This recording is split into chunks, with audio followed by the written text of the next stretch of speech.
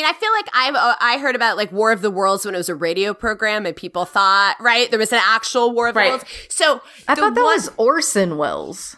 I think Orson Welles did the broadcast, but the story was written by H.G. Wells, yeah. Wells, I see. Clearly, this is Wells really played.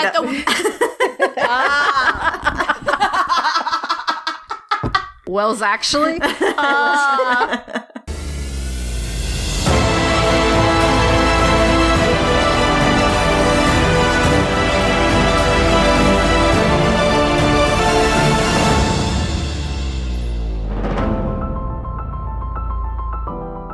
Welcome to the Word of the Witnesses, our 12 Monkeys Rewatch podcast. Slight warning, as sometimes this is a rewatch podcast. If you haven't seen all the episodes, you are in the wrong place. However, we do suggest that you go watch them all and come back and enjoy the connections with us from the beginning to the end and back. I am one of your hosts, Beep, and I am joined as always by the lovely Cece. Hey, guys.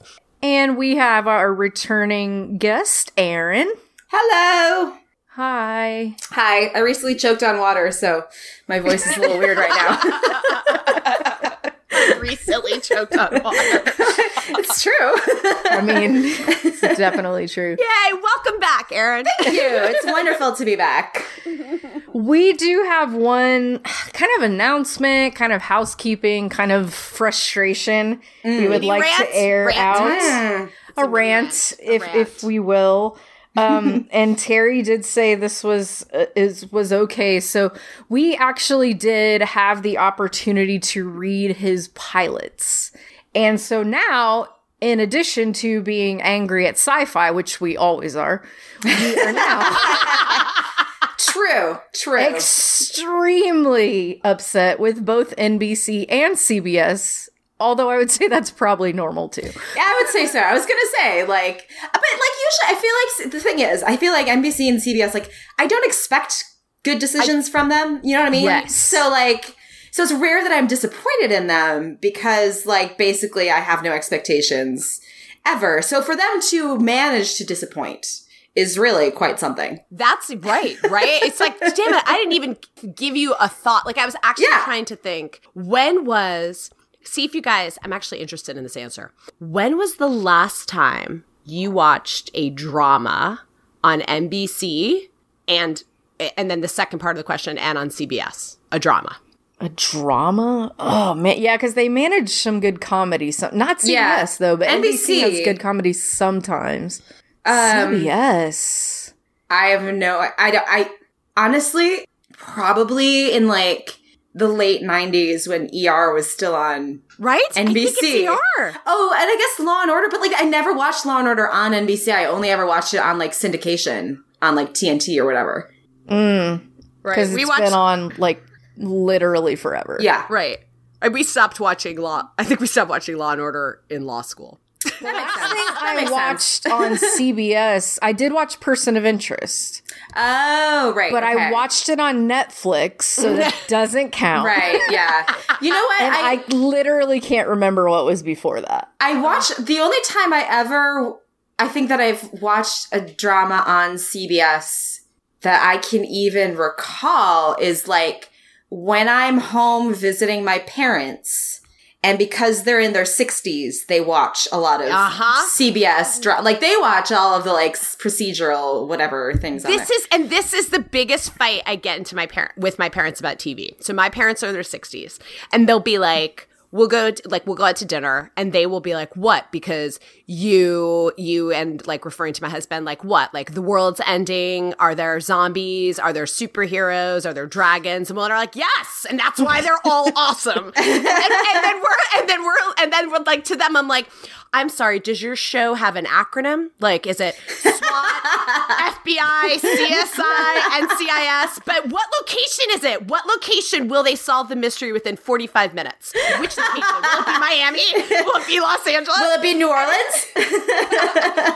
Oh my gosh. And I'm like, wait.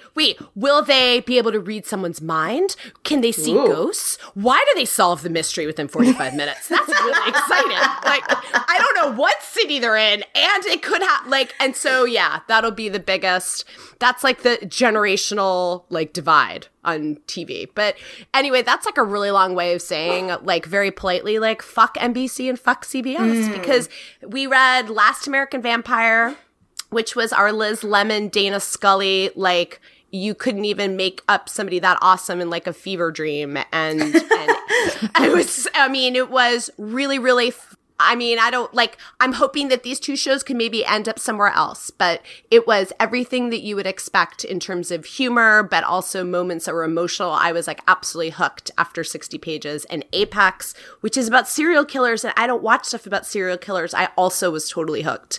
This whole like nurture versus nature, which kind of picks up some stuff actually from 12 Monkeys. Anyway, so I was super into both of them, and I can't even explain. They were both just incredible in very different ways. And just like Aaron said, we never have any expectations for NBC or CBS to do anything right, but this was just like served up on a platter for them. So yeah, it's just like the fact that you intentionally then do something even more wrong just made me want to punch someone in the face. That is a fair reaction, I feel like. Anyway, so we are really thankful that we got to read them, and we continue to hate network TV. That was that update. So today we're talking about 204, Emergence. It's written by Richard Robbins, directed by David Grossman. This one's really fun to watch back-to-back with the last one. It's like, especially with like the editing and realizing what was going on that you didn't. It's almost like the first time that they play with that, and it makes you think about later episodes, like after, like in season 4, where they're kind of playing with, you thought you watched something and this was going on, but really something else was going on. But over 2 episodes instead. Yeah, point of view really is what they're tweaking. Just thinking sort of before we jump in to 2044 versus 1944, I was just thinking about sort of the episode title and big picture.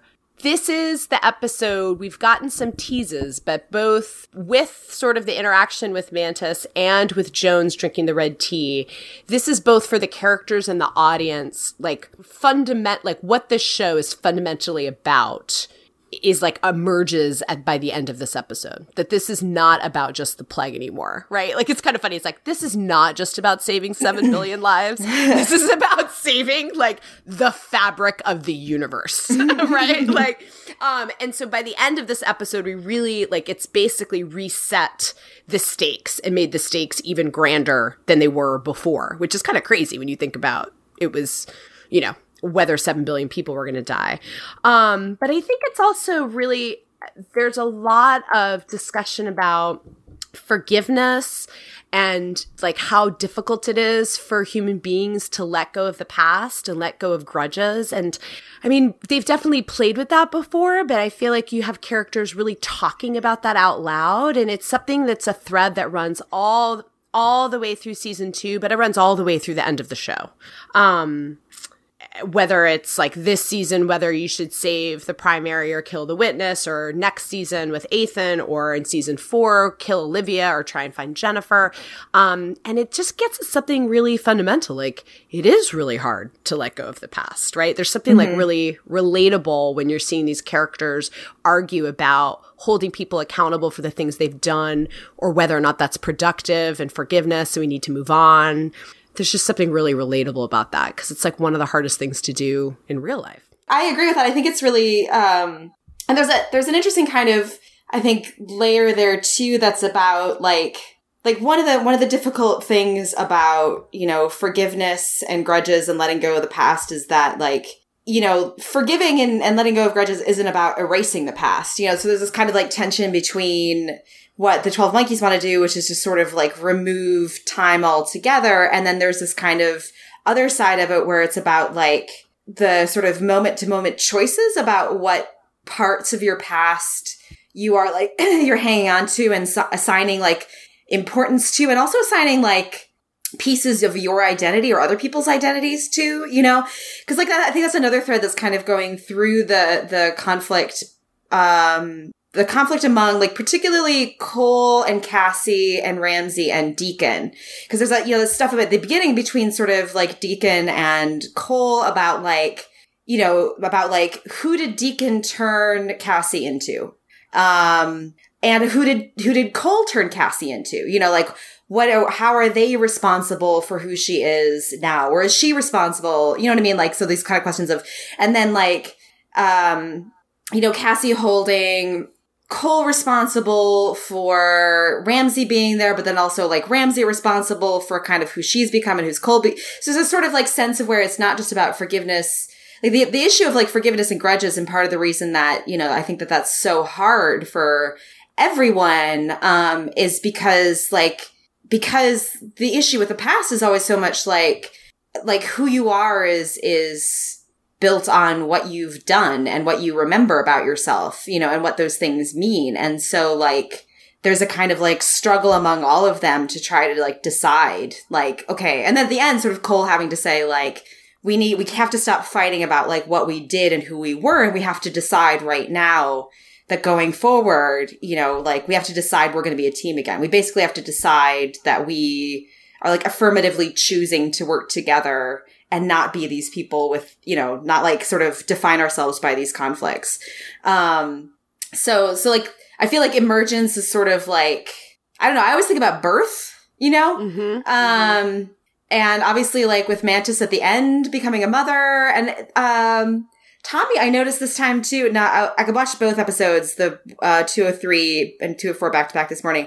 And he says like when he's sort of like painting and babbling, one of the things he says is daughters become mothers, right? Mm-hmm. So I feel like they're kind of like drop that in there as this little sort of hint about Mantis, obviously, but then also about Hannah, who we see meet Jones in this episode, and then also Jennifer. But like, I think like it's not an accident that sort of theme of like motherhood and parenthood and like who you are being tied to where you came from. Mm-hmm.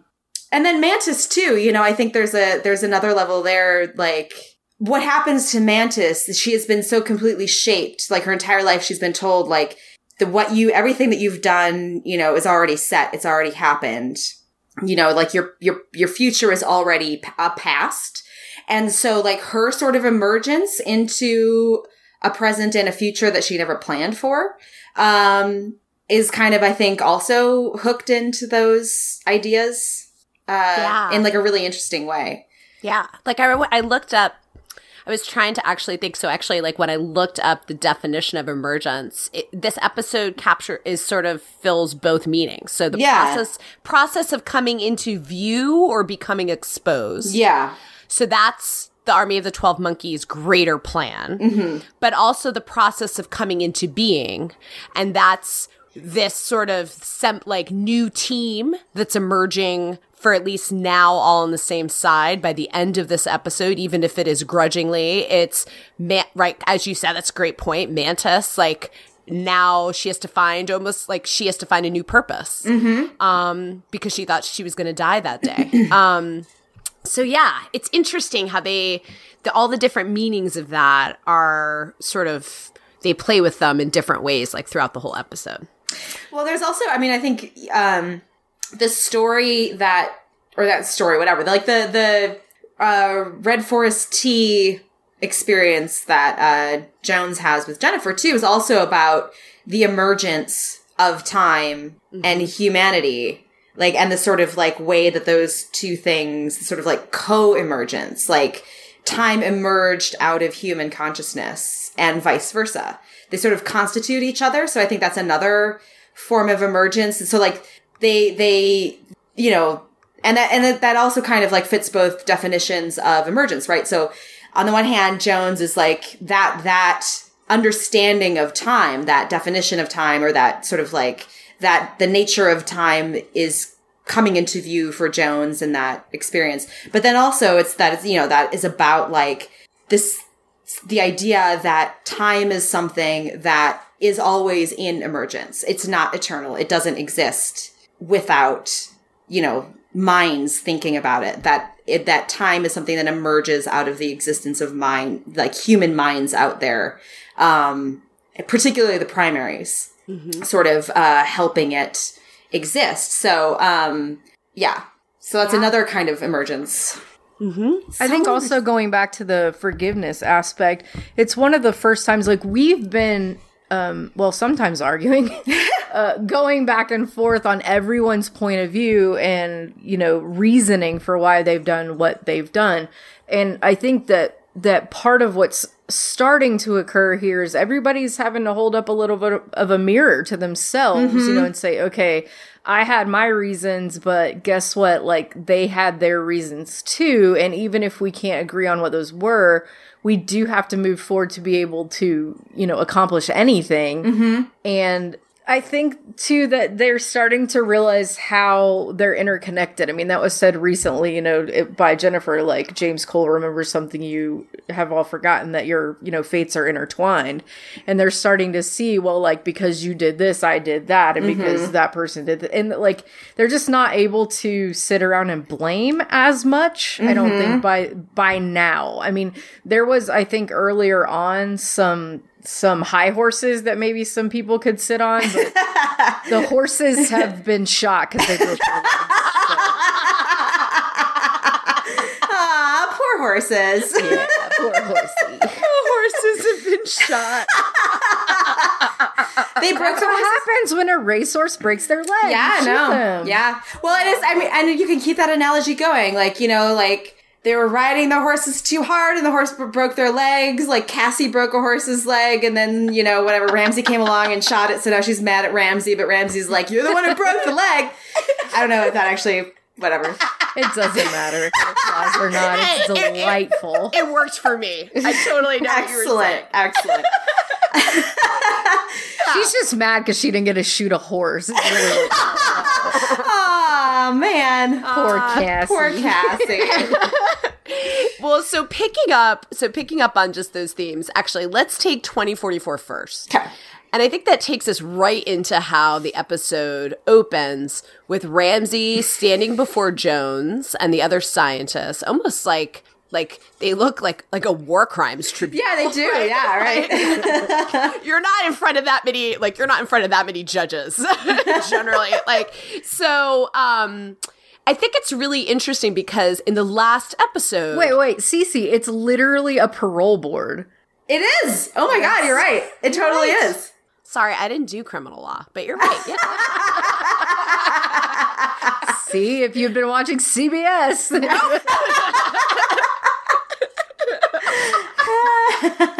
Oh man. No. Okay.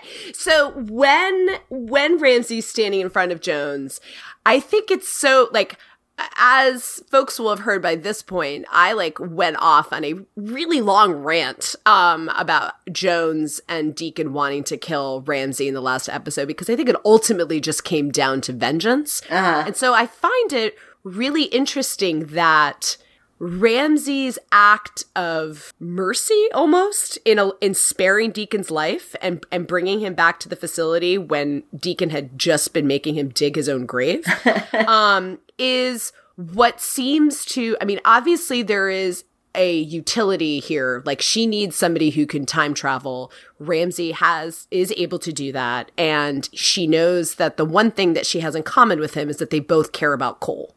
And so she can at least trust that. But I think it's interesting that what seems to move the needle for Jones in cutting this deal for Ramsay and offering him his freedom if he will help her is because he spared Deacon, when that was something that she wasn't willing to do, like in the last episode. So I think I just, it's, if we were talking about sort of a cycle of people blaming each other, there's another cycle here that Ramsay sparing Deacon is then that act enables Jones to get over herself enough to at least offer Ramsay a deal that would be his freedom instead of being executed. And we all know how long that lasts. Right. Deacon. Deacon. Well, it also, I mean, if you think about because like this episode also has a really interesting arc for Jones too, where it sort of begins with her trapped in her own kind of loop of stubbornness and anger and like myopia. And it is kind of about her emergence out of that, you know, and I think maybe this sort of like shift from her very, you know, her like really her sort of rage at Ramsay earlier. And I think you're right. Like she's, you know, her wanting him gone is more vengeance than pragmatism. So this shift is maybe like kind of like the beginning of Jones's, kind of being able to break out of this little loop that makes her unable to actually, like, she can't contend with the problem at hand because she's still too focused on things that have happened in the past. And this is the first step in her breaking out of that. And then the second step is her stopping, like, not worrying about, like, well, Einstein didn't say anything about time like that. And, like, being like, okay, fine, like, let's look at something new. Let's get out of that old kind of loop of, like, here's what people have said is true, and think about new things that might possibly be true. So right, because those were theoretical, and at least in the sense of the show, like, this is happening regardless of if anyone thought of it or not. Right, exactly. Like, it doesn't matter what Einstein would say, it's happening. So, like, it doesn't matter what Ramsay did. Like, he's here right now, and you need him. So, like, it's time to kind of put that behind you and just move forward. So, yeah. And amid all of that, we are, and I don't think do we ever get an explanation for it? They just randomly throw in there that Ramsay has one nut. Where? You're in the middle of, like, these high stakes, like, time, like, the fabric of time is being ripped apart. We've lost Cassian Cole's tethers. We need your help. We'll spare you. You can leave with your son, but we also are given the information that he has one testicle. And we'll never know why, right? Like, it's about levity, and that's a lighter moment. If that was an ad lib, that is the greatest ad lib of all time. I know. Why don't we just electrocute my one nut? It's tied around my one nut. That was pretty good, Erin. It's because I choked on water. My voice is a little raspy, so I can do a good Ramsay right now.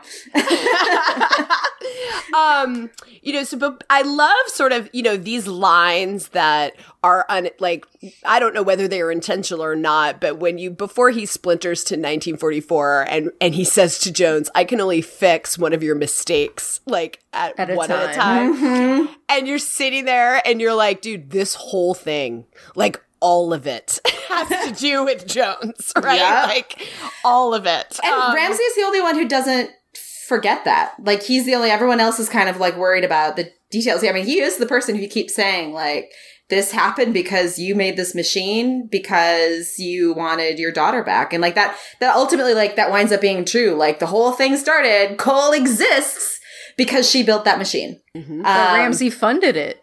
Yeah, that's true.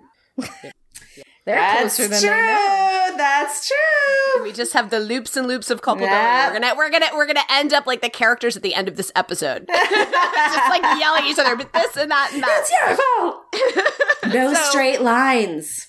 Yeah. So what I love about Jones in this episode is before she gets to that moment where she's gonna break on through to the other side, she is at, you know, Jones has always thus far in the show been, I guess she was losing it a little bit at the end of season 1, but she is fucking losing her shit in this episode, right? She is at a total loss, and everyone, it's like when you're the leader and everyone is coming to you for the answer and you realize how bad things are, but you don't know why. And it starts when she's talking to Whitley in the woods and she's like, I don't know what's happening. This just, you know, these bodies have been aged like 100 years. There's no scientific theory that can explain this. To her temper tantrum when she screams at Adler, and you're like, oh my God, poor Adler. Of all the people in the show, it like hurts me. Right? I know. Screamed at. Like, but she's like having a freaking temper tantrum. She's like ripping stuff off the evidence board, right? You know, like what Eklund says later, like, stop being such an asshole. Like, she's totally losing it, which I think is another sign of like the stakes of what's going on, that if somebody as brilliant and thinks they have it all figured out as Jones is losing it, like, things are really bad. Like, not just bodies being aged 100 years by pockets of time, like, watching her kind of crumbling in this episode and losing it is a little, like, disorienting, right? Because she's usually in such command of herself. But there's so many new variables that have been thrown into the mix. And I also think part of Jones's issue here is that she's out of information that used to put her a leg up on anybody. Yeah, exactly. True. Yeah. She knew certain things were going to happen, you know, and she never told anyone. And now she's like, oh shit, I'm flying blind. And not only am I flying blind, here's a thing that's never happened in the history of mankind. Right, yeah, that defies, and also being someone who, being such, you know, a, like, consummate and in her bones scientist, you know, for something to be happening that defies, like, as she says, every known theory. She not only, like, didn't expect this stuff to happen, but she has no paradigm to understand it. And I think for Katrina Jones, like, not being able to, like, comprehend something is, like, the scariest and most frustrating and worst thing that could ever happen to her. Right. And being told that the answer is not, like, empirical evidence, but it's to drink some crazy tea and have a vision and trust that that's going to explain it. Right. Like, what? Like, right, of all the people to be like, no, like, that's ridiculous. It would be her. And also, like, this is one of those things, like, I love about this show, because it's, like, so baked into everything, but it's so, like, beautiful. Like, the answer that she gets is basically, like, a relationship. There is a relationship between human beings and time. And that, like, everything that you know is based on the relationship between these two entities, which are more or less, like, personified. And Jones, of course, is just sort of like, that's not science, you know, like, that can't be empirically proven. And Jennifer's like, it doesn't, you know, like, empirical proof doesn't matter. It's about relationships. Like, ultimately, it's about relationships. Right. And it's interesting because she also, I don't think it's not meant, I don't think, like, in a religious way, but when Jennifer tells her, and we're about to jump into her first conversation with Jennifer, but I think it goes more to, like, what you're saying, when she's asking Jones to take something on faith, which is leaping into the unknown, right? Like, there's no and not just formula. The unknown, but the unknowable. Right. Yeah. Yeah. And then you think about, like, the ultimate leap of faith that Jones is going to take at the end of this series. Yeah. You know, by tweaking this formula, like, taking something that is, like, a calculation, but taking a risk that not only does she can't know for certain that her grandson will be saved, she doesn't know for certain that it won't fuck everything up all over again, right? But you put this woman of science at the end of the series taking, like, maybe one of the greatest leaps of faith of all in the series.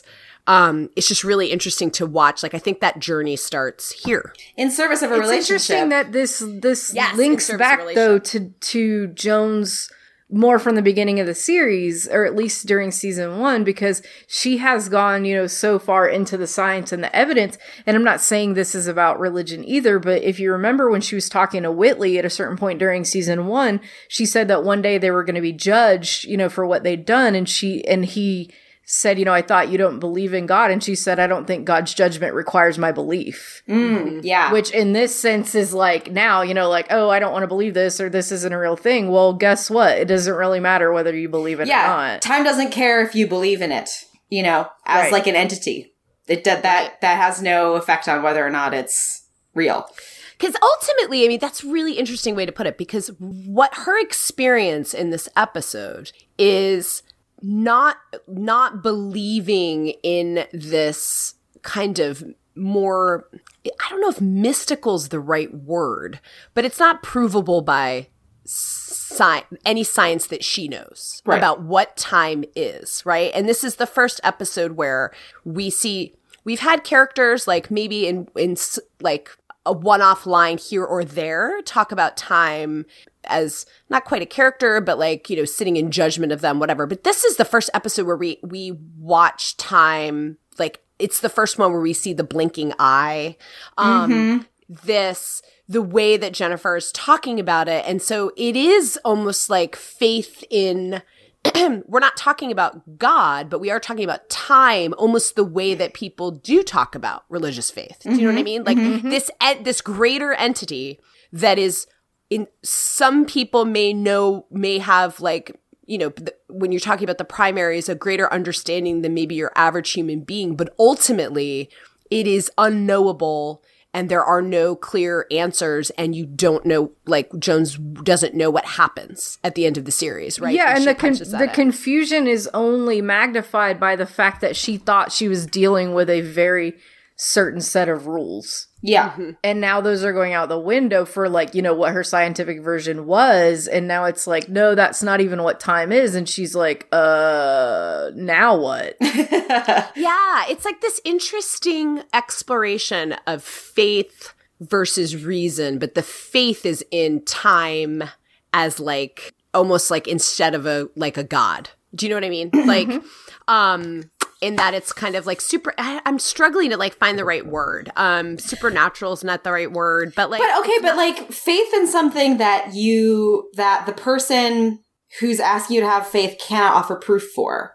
Right. And I think like, actually, when you think about it, that's like a pretty strong theme through a lot of the episode because like, for instance, like, Gale, doesn't really like, he has no proof. He doesn't actually know that like Cole and Cassie aren't just messing with him, but he winds up choosing to have faith in Cole. Right. And believes he winds up having some proof, but before he does, he takes a leap of faith. He takes a leap of faith to believe him. And like, even if you think about the sort of like at the very, very end of the episode where, you know, Cole tells him to stop arguing, they need to form like the thing that they have to do. You could also think about that as a leap of faith. They don't actually know, like, they don't trust each other. They don't actually know that the other people aren't going to make decisions they don't want them to make or have ulterior motives, but they have to decide to take a leap, have faith in each other. And Jones takes a leap of faith to send Ramsay back. You know, like, her faith is in Ramsay's relationship with Cole, which is like, I mean, she's seen it, but she also knows that Ramsay tried to kill Cole. You know what I mean? Like she's taking, there's a leap of faith there. And then Ramsay asks Cassie to take a leap of faith with Cole. I mean, so like, there's a lot of faith going on in this episode, actually. Yeah. Yeah, because they've run out of track. Yeah, when right. it comes to like what's been calculated. Yeah, exactly. And then in a weird way, you could sort of see like, the conflict is coming from their attempts to keep calculating. Yes. And so like the only solution is you have to stop calculating and just trust. Right. I think that takes us into Jennifer and old Jennifer and Jones. They're meeting for the first time here, right? I think so. Old Jennifer has only met Ramsay face to face, I think, at this point. I think that's right. Yeah, they saw her. They like she knows of her, and they saw her. You know, even in the woods at the beginning of this. But right. As far as having an actual conversation, she's only spoken through a daughter. Right. So when she arrives, you know, they keep like creepily watching her from the woods until she finally goes. Until she's finally like, what? Which is interesting because, you know, what I am overcome with now watching old Jennifer is old Jennifer probably is like, I know how I can get Jones to come and talk to me. And it's like, right? Like, sit in the woods. She'll come to me because she's going to be so curious. Like, you know, I can get her to come to me. I don't have to go knocking on the door. Right. Just appear unsettling. Yeah. Yes. Just like make yourself a question that Jones can't answer. And then she will come to you and be like, all right, fine. I need the answer. So when Jones comes to the camp, it makes me like yell out loud that it is Hannah who is the one with her face wrapped up who nods to allow Jones to pass. And you're like, holy shit. You talk about things that you don't understand. Your daughter is right in front of you, right? Like the whole reason why you're doing this, right? She's standing right there. And then you have the tortoise, which we will meet the tiny one in 2 episodes, but the big grown-up tortoise, whose name is Terry. Terry the tortoise. And then you have like poor I really feel for old Jennifer that no one but the audience is appreciating her excellent pop culture references. I mean, obviously, Jones may have been like studying time travel her whole life, but obviously she isn't consuming, mass entertainment on time travel, because she doesn't get her like excellent Strange Things Are Afoot at the Circle K. And she's so excited to say it. And then she's just kind of like, okay, you don't get it. Moving on. So it did a little bit with Ramsay, but watching old Jennifer in this scene, I was struck by, like, on rewatch, like, the initial time you're watching it, old Jennifer really does, so when you first watch it, the audience is in the position of whatever character is talking to old Jennifer, right? What she says is as much a riddle to us as it is to Jones or to Cole or to anybody that she's talking to when she's in 2044, right? Mm-hmm. On rewatch, we now know, as the audience, everything old Jennifer knows. And so the scenes, while the first time I watched them, I was, like, for example, take this scene with Jennifer and Jones. I was as confounded as Jones is. But now when you watch it, my heart is, like, with old Jennifer when she, like, the fact that Jones is there and is so kind of, like, dismissive of her, and you're like, oh my God, this woman raised your daughter.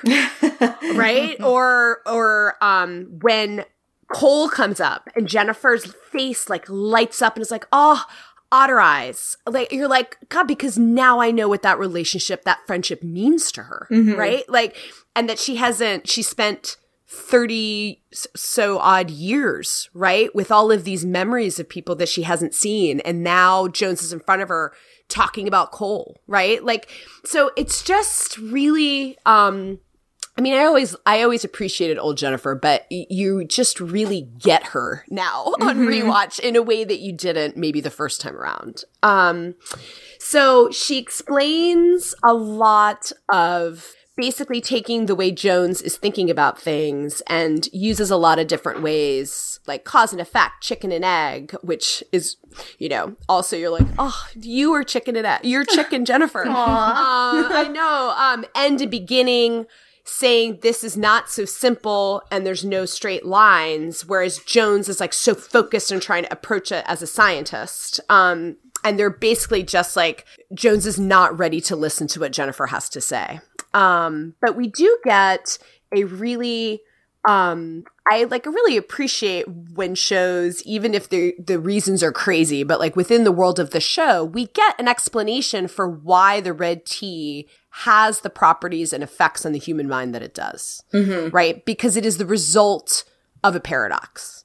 So those red leaves, even a scientist like Jones is like, can at least appreciate that they're going to, because they are produced by this crazy paradox effect, that they're going to have an impact on your mind. And, it's interesting because obviously that tea not only has visions that, like, connect people, but, later in the season is going to enable Cole to travel through time, like travel through his memories. Mm-hmm. So I love that they're giving us, like, a within the world explanation for something that we've been watching people drink since season 1 and wondering, like, what the heck is this all about? Why does this tea do this? And they give us an answer in this episode.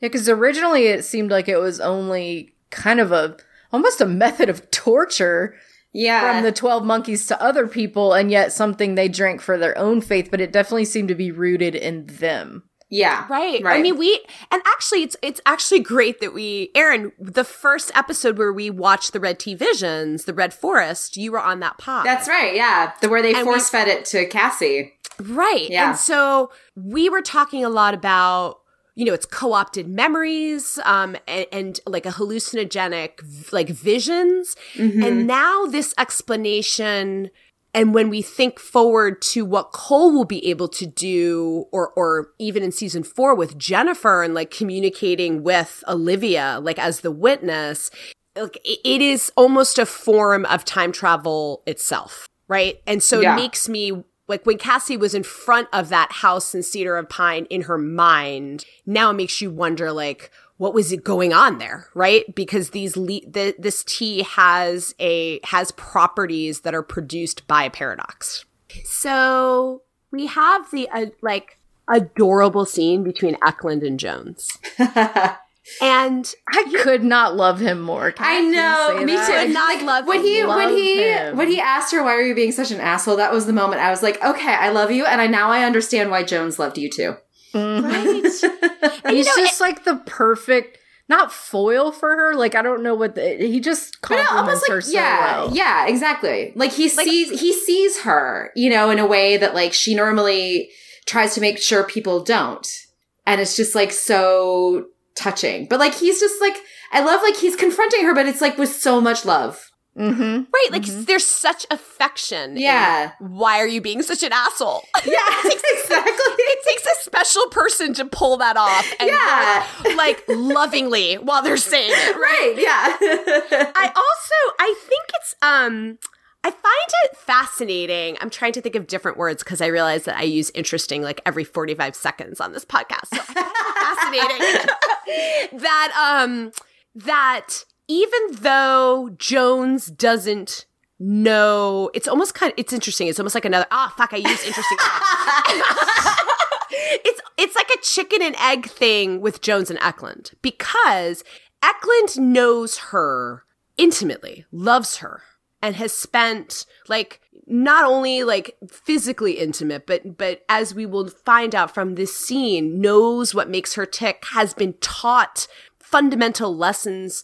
Like he has been taught by her, right? And now he's turning it back around, almost kind of like the Cole and Jennifer loop of mentoring, right? Like old Jennifer tells Cole something in the future, and then he uses that to mentor young Jennifer. So here, Eklund is using this advice, but there's something really, the fact that Jones is still drawn to him and lets her guard down with him, even though she has no memory of their relationship. Like, is it because, maybe it's like, it can be both things at the same time. Because of their previous intimacy that she doesn't remember, he is more open with her. But there also must just be something about him intrinsically that no matter the timeline, she's drawn to. Right? I mean, he's there in her room, which we usually see Jones alone in her room. Unless, like, Ramsey, like, inserted himself when he was going through her stuff, right? So even the fact that he's there, like, in her inner sanctum, even though they're not, like, in a romantic relationship, I just think that is fascinating that, like, this is a new timeline and there's a do-over and Jones is still drawn to him. He's got pretty great shirts. Maybe it's the shirts. It also just seems like that he can go toe-to-toe with her in a way that other people can't. Yeah. He's not just bitching, like he's not Cole, or Ramsey just like fighting with her. He's a scientist and you have to assume he understands at least some of what's going on. And there's just very few people, especially like you said with the love that he exudes, that will just call Jones on her bullshit. Mm-hmm. Like she's not, like we've said for a while that Jones knows that she's been lying or knows that her real motivations, just happen to line up with the good thing and she tries to play that card. But, I mean, I just feel like he knows the core of who she is. And I think part of the reason she would be drawn to him is because she didn't reveal that to him the first time either. He just saw her. Yeah. Yeah. Mm-hmm. Yeah. I love how he frames her current difficulty when she said, "I'm trying to solve the problem," and he says, "No, you're trying to be right." Yeah. And I think that is maybe what kind of like draws her to him and makes him so different, is because everyone else kind of like will just grant, like everyone else she'll sort of set the precedents for the argument, and people try to like argue with her on that basis. And he's always just sort of like, no, that's, like you're trying to sort of control the dialogue on this level. I'm going to go one level deeper, and I think that she's clearly like startled by that. She's not expecting it, and I think maybe that's what draws her to him, that she can't predict him, which is like unsettling, but also intriguing and interesting. And like, I love Adler, but like Adler would never push her in that way, right. Adler would never argue with her. Well, I think a lot of people expect her to be right. Yeah, exactly. You know, they look to her like, and part of that is because of the way she's just like commanded that room and done whatever, but like they all just look to her. We know even, you know, in the last episode, they were all going off on their ideas and she's just sitting there with a cigarette giving no input because they know she's going to have the final word. Exactly. But I think what's interesting about this is he calls her out in her attempt to be right, but in doing so, he actually gives her the freedom to be wrong and to just start spitballing and come up with ideas. Yeah. And so she has that like, not safety net, but literally just like a freedom. It's like, hey, let's just try to figure out something else because in this space right now with me in front of me, you don't have to be right. So let's look at it a different way. He relieves the pressure. You know, it's like just like that intense, incredible pressure that everything depends on her and what decisions she makes. And yeah, so I think it is like an incredible relief and a freedom for somebody to be like, no, I think you're wrong, but you know, that's fine. Like, it's cool. Because he doesn't expect anything from her except for her just to be Joan. Yeah. And everyone's been doing from Ramsay to Whitley to Adler is looking to her for answers when she doesn't have any. And then if it doesn't work, she gets yelled at, you know, like Ramsay comes back and will just like give her the rundown of every mistake that she's made, you know. And so to have someone be like, that's okay. Like, so that didn't work. So now what you going to do next? You know? Yeah. I mean, I thought the writing was beautiful and, you know, there's so many different characters talking about time in different ways. But when he says time is cruel because you don't know me, but I know you. It's just like heartbreaking.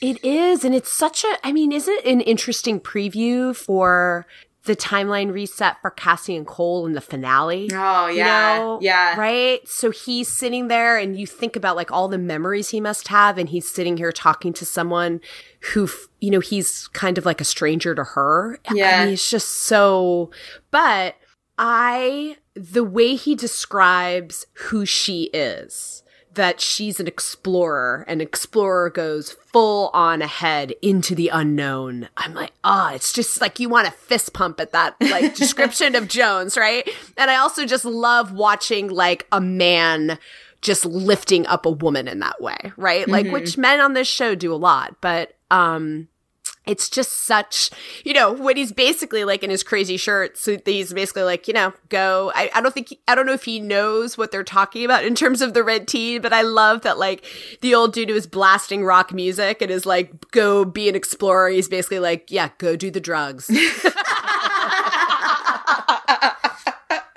I think, again, that's a kind of like, I think that maybe does go back to what Beep was saying about the freedom and the sort of lifting of a sense of responsibility. Because like earlier on, you know, what she said when Jennifer was like, I got answers, I got this tea. She was like, I don't have time. You know, like she was thinking like, I have to solve this problem. I don't have time to mess around. And so she did need someone to say like, no, like the thing you got to do is let go. You got to go do the weird, you know, ridiculous, like the thing that can't possibly rationally solve this problem, you know? So she did need that kind of like, that permission, that reminder, you know, like. Yeah, because this is not the problem we would normally face. Right. So we can't do what we would normally do. Yes, exactly. Like when you're faced with a problem that has no precedent in established science, don't try to solve it with established science. Right. Do drugs. Exactly. Like, I mean, it's a starting point. Like, just kidding. Kids at home, don't do drugs. Also, don't listen to this podcast. That's true. Not appropriate. Okay, so that Jones returns to Jennifer and she drinks the red tea. And, you know, on first viewing, this whole sequence is like so trippy and first time I watched it I was like, I have no idea what the fuck just happened. Like I don't know what any of that you're like, do I hear primates? What the fuck's happening here? What? And so at the time though, I mean, okay, so I think it's really important, but for two reasons. So the first one was at this point in season 2, this was a really detailed explanation for the audience about what primaries are, right? So they are, and the relationship between man and time. And so you have sort of Jennifer appearing in the original jacket that we saw her in when she first met Cole in the hospital. And she will do this again in season 4, right? Appearing to Jones when Jones is kind of in Die Glocke, right? Yes. To get her out of like her head, essentially. Yeah. So she explains that what Aaron was saying before, that the dawn of humanity is also the dawn of time. And she says time and man grew up together. And Jones counters that with sort of a scientific response of basically that's ridiculous because the universe is infinite, time is older than man. And so it kind of gets through this, like, of course the universe existed before man, but the passage of time and the consciousness to recognize that time is passing, that came with our, like, mankind's consciousness. So they're kind of approaching it from two different, like, looking at it through two different lenses. And then the important parts are explaining primaries are like living, breathing gears in time's wristwatch, and no past, present, or future, an infinite now, life and death together, unborn, destroyed, a memory of tomorrow. So this is like this sequence gives us a lot of information. So it's explaining to us, we've got some hints in the last 2 episodes from Jennifer and from Tommy Crawford, but that what the primaries are and why it's such a big deal to paradox them, that basically they're like, how does Jones put it at the end of the episode? Crucial points in a structure, and you start destroying them, and then the whole structure is going to come down. But also, a lot of the explanation we get now that, like, the entire final question of the show about whether or not they're in the Red Forest, or the decision that Cassie had to make, this is, I think Alicia said in the last 2 podcasts ago that this is the most face value explanation we of the audience get of what the Red Forest does to living things, right? Like, you have the imagery of the fox, both living and then decomposing, and the same with the flower. And it's basically described like as like a hell on earth. And this is all, I mean, I've said this 8 million times, so I won't go into it, but this has always been my sticking point with the Red Forest. This scene, this understanding, this explanation right here. Right. And I think that you can accept that the Red Forest exists, and also that it means the end of all living things as we know it, right? Because basically it's as if the Red Forest is like where your consciousness goes to live as some sort of afterlife, and you're not a living creature anymore. Well, if you can't, like, if there is no before or after, there's no time, then there is no death. And in order, by definition, in order to be alive, you have to be able to die. Like, that's why viruses aren't alive. But they exist. They exist. They're not alive, and they can't die. They have to be denatured. But, like, so yeah. Yeah. But they also seem to indicate, though, like, you know, I'll see you in the Red Forest, that, like, everyone that's dead is going to come back too. And just, like, logistically, none of that makes sense to me. Right. Wait, what doesn't make sense? The idea, because they, like, everybody they kill, they're like, it's okay, we'll see you in the Red Forest. Like, right. Where are those people coming from? Well, the idea, if it's just taking over your consciousness, then, like, those people's consciousness, I don't think it's just consciousness. I don't think it's just consciousness, though. I don't either. I think it's that everything that has ever and will ever exist exists simultaneously. Exactly, which is chaos. Correct. So yes, so we are anti-Red Forest. Absolutely, 100%. So there's a lot of imagery that the next time we will see it will be when Jennifer is explaining to Cole what Jones did and why time is okay with it. So we have the blinking eye. I think you know when the image of the stars, but it's like time lapsed, so stars look like streaks across the sky. I think that's in the finale. There's a lot of like traditional images we associate with time: an hourglass, gears of a clock. We see the House of Cedar and Pine. We see the witness mask. There's just, you know, it's like being bombarded with all of these images that have such significance for like the mythology of the show. Mm-hmm. And we're just like bombarded. It's like you could watch that sequence like 5 times and pick up on something new each time. Here's a question. Yeah. If they're saying, you know, time needs man and we grew up together and all that stuff, then like what would man be without time? Can you separate them? I don't think so. Just like theoretically, I think the point is that one emerges from the other. Right. Humanity itself, to be human, is sort of like predicated on time and vice versa. Yeah. Which, if you're going to play devil's advocate. Oh, I'm not, though. No, but I am. I know. I'm just.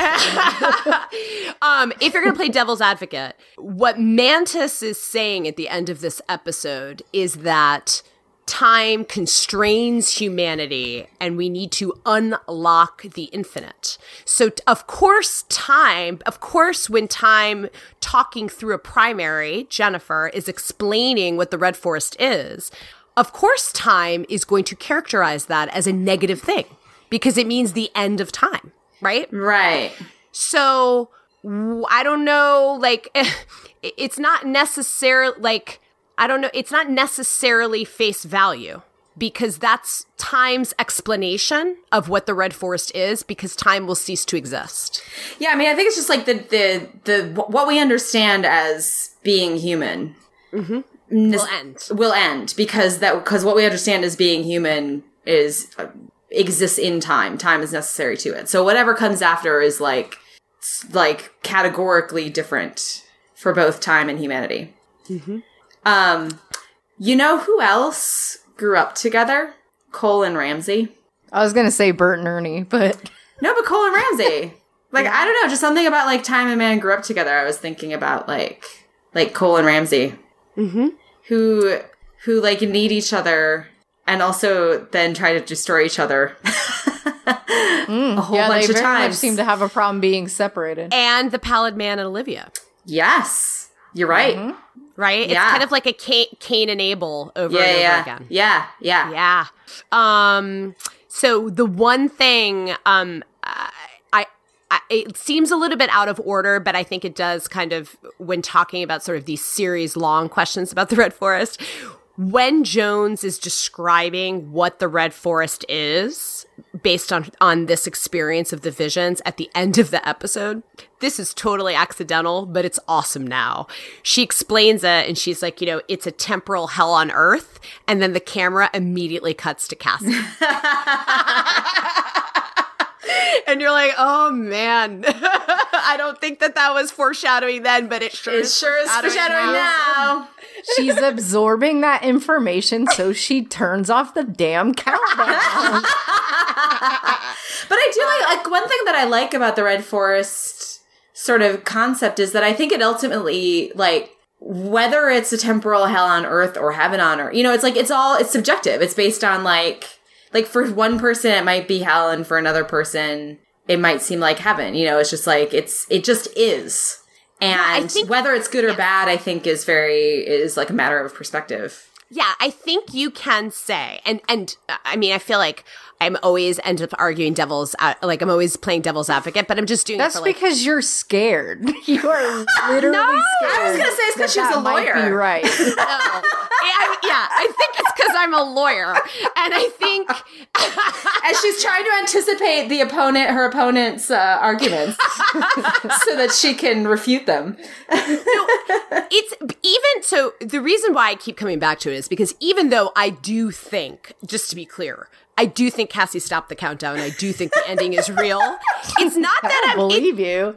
No, it's not that I'm scared. I think that they presented a really interesting question and debate, and I just want to do justice to it. And I think that you can acknowledge all living things on Earth would die and still have a viewpoint that if the Red Forest is an afterlife, that's still a good thing. Because I think, like, as Shantretta pointed out on the podcast where we interviewed him, that is the basis of a lot of religious faiths, right? Like, you're dead, but you're in an afterlife, and that's portrayed as paradise. So what there are, you know, like, Now, you make that choice for a lot of other people. It means that no one ever existed. Yes, there's a lot of downside. So, but I'm just saying, like, I think that you can acknowledge even that this vision that Jones has is what it will actually look like on Earth, and still say, but we get to be immortal. So cool. Yeah. I'll pick that. I mean, I'd like to take that one step further. Everything on Earth is going to die anyway. Like, by definition. They're just hurry it up. They're I mean, like, it's not even hurrying it up. It's kind of just like removing that from the equation. It's like, I mean, you're all going to be obliterated, so this way you're not obliterated. Now you just always were and always are. Right, because you get time's perspective on what this is, but we also get Mantis articulating that it is unlocking the infinite. Yeah, exactly. And she views that as a good thing. Yes. So, yeah, I mean, it's interesting. That debate is going on even in an episode as early as in season 2. Okay, so that takes us to 1944. I love the idea of the editing constantly telling us when we are instead of like where we are. Like, we know that Ramsey's in 1944, but the editing by letting us know when Ramsey is in the course of these 2 days, by always cutting back and forth to where Cassie and Cole were in the mission from the episode before. It's just like such an interesting concept, right? That the show's been playing with, like, where are you? When are you? That it's always letting us, like, anchoring us, like, this is the part of the day that Ramsey's in. Mm-hmm. It also makes my brain hurt when we talked a lot the last episode about sort of free will, and Tommy Crawford and Mantis both thinking that the events of this day have to happen and that they have to die, and that they, like, neither of them view that, like, as having any freedom to make a different choice. But here we have Jones sending Ramsey into the past to prevent something from happening to Cassie and Cole. But now we know from the telephone call in the lobby, he was there all along. And all of these other factors, like getting hit by a car, getting put under anesthesia, or like being knocked out, right, with the syringe in his arm, all these other factors prevented him from doing what he was trying to do. And no matter what anybody did, that paradox happened. It makes my brain hurt. Am I, like, articulating that as well? Like, it's like a whole loop that no matter what anybody does, they can't change the end result, but he was already there. We just didn't know it. Yeah, which makes me wonder, like, did Tommy know that? Like, is that what he meant? You know, like, this is going to happen? Or, but I guess no, because he like, did things. He, like, interfered to make sure that it would happen. Mm-hmm. Yeah. I don't know. I think it's just kind of crappy luck, though. I mean, Ramsey might have been able to prevent it if he wasn't in the hospital. Yeah, if he hadn't been hit by that car, whoever the fuck that was, I want to know, who was driving that car? Ooh, that would have actually been interesting if it was somebody who was, like, knew he was coming back and tried to prevent it. Yeah. That would have been cool. Yeah. Well, I love that there are, like, we watched this day happening, the last episode for Ramsey in 2044. And then he's reliving. I don't even know if I'm framing this the right way, but at least, like, as a viewer, we watched while Cassie and Cole were doing all of the stuff in the last episode of 1944, Ramsey almost died because he was almost executed, right? And then in this episode, he's hit by a car, and they're basically like, dude, you should be dead if you didn't have something funky going on with your body, right? And then he is unconscious in 100 years, wakes up, and Deacon says, morning, sunshine, right? And then, like, knocks him out again.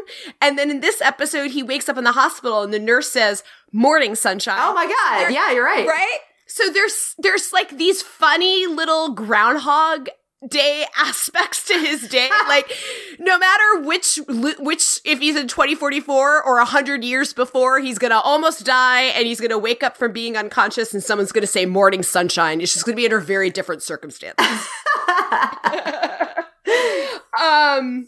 So I thought this song that's playing, like, they kind of give us this whole sequence of letting us know why Ramsey didn't get there in time. The song that's playing is actually from the 1940s. It's by I guess, really important songwriter, but who actually didn't have a lot of his work out there, like being like currently available. His name's Connie Conway. So I think it's interesting that like it's a song from the 1940s, but it wasn't re-released until 2012. Huh. Yeah. But the song is "I Should Not Be Seeing You." Ah, yes. So there's some great lyrics in there that you can dig into. Like, we know that it can never be you and I together. But I think even the title of the song is great, considering Ramsey's role in the day of Agent Gale watching them disappear, like at the end of the episode. And also Mantis like sort of saying over and over now to Ramsey what she had said to Cole and Cassie the episode before, like, you're not supposed to be here. Like, you shouldn't be here. This is not going as planned. Mm-hmm. Yeah. So that's and she's even more rattled with Ramsey. Yeah. She's like, your cycle's over. Yeah. And he's like, okay, but here I am. So now what? Yeah. So let's jump into that, because that conversation is there's so many different layers to it. So you've got that Mantis, you shouldn't be here. And does Ramsey actually by mistake tip Mantis off at this point that Cassie and Cole are there? When he says, I don't know. Well, she already knew that. No, she already knew, yeah. Because the guy was looking for them and he's like, comes in and is like, they're on the second floor. Yeah, like, yeah. She already knew. I think they already knew.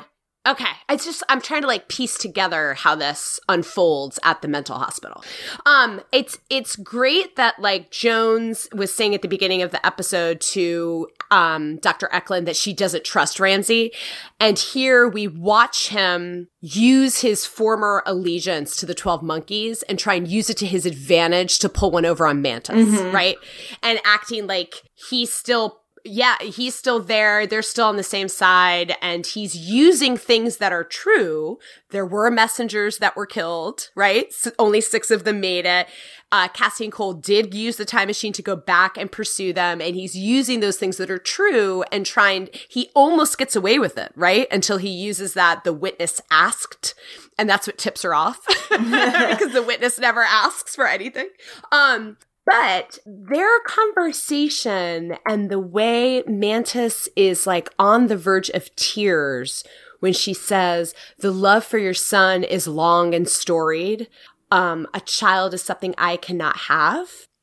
And then thinking about her journey and importance in the show, like, there's, we've talked a lot. There are so many mothers and daughters and fathers and sons. And Mantis is one of those, she's not going to die in that day. She's going to end up being the mother of both the Pallid Man and of Olivia. It is crazy. Maybe we would have been better off if she couldn't have children. Yeah, exactly. But I found that like moving, right? Like there's a lot of interesting portraits of different members of the Army of the 12 Monkeys and their faith, right? And the fact that she grabs onto Ramsey's story and the love for his son, and that was something that she found so moving. And then you think to the journey that she will have that we'll see in season 4, where the first time in her life that she will ever question her faith in the witness is when the witness is asking her daughter to give her own child up and sacrifice it. And she steps in front of a bullet for her daughter. I just think that like, it's just it tells you a lot about even this person that's like been raised to think that her only purpose in the world, it's clearly something that she's like yearning for. Mm-hmm. Yeah. It's also insane when she's talking about the witness, and the witness is her fucking daughter. Whatevs. That's how she knows. She's like, the witness doesn't ask. Like, trust me, she never shuts up. I think, I don't think I like fully appreciated until this second episode. I went after and actually watched her scenes in 45 RPM where we get the flashbacks of Olivia in 1971. Oh, yeah. And was just trying to kind of like refresh my memory on sort of like Mantis's journey. And it's just like Mantis and Cassie meet in 1944. Then they're going to be in the same place. So she knows Cassie's importance. She's yearning for a child. The next time they're going to be in the same place is in the 1950s when Mantis has Cassie's child. Yeah. Because she's there in the tent. And then the next time they're going to be the same place is 1971 when Cassie's there to avenge her child and Mantis is there to protect hers. And it's just kind of like, they're kind of like locked in their own cycle of mothers and their children and trying to protect their children. And it's just kind of like now when she's talking about having children and having her like Mantis and Cassie in the same place and thinking about in the future when they're going to be in the same place and thinking about sort of like their own cycle. It's also interesting then, like given all of that, you know, the whole plot of the last 2 episodes is that, you know, she killed the father when she was supposed to have killed the son. And that she has to go back and kill the son. So that there's this kind of like parental, you know, like the mix up is this parental relationship.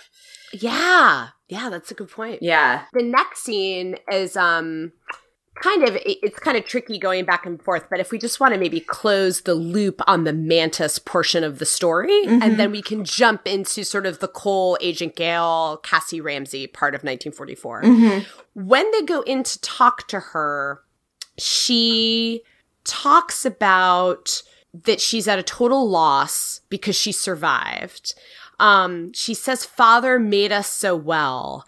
And what's crazy is we know now she's referring to Kirshner.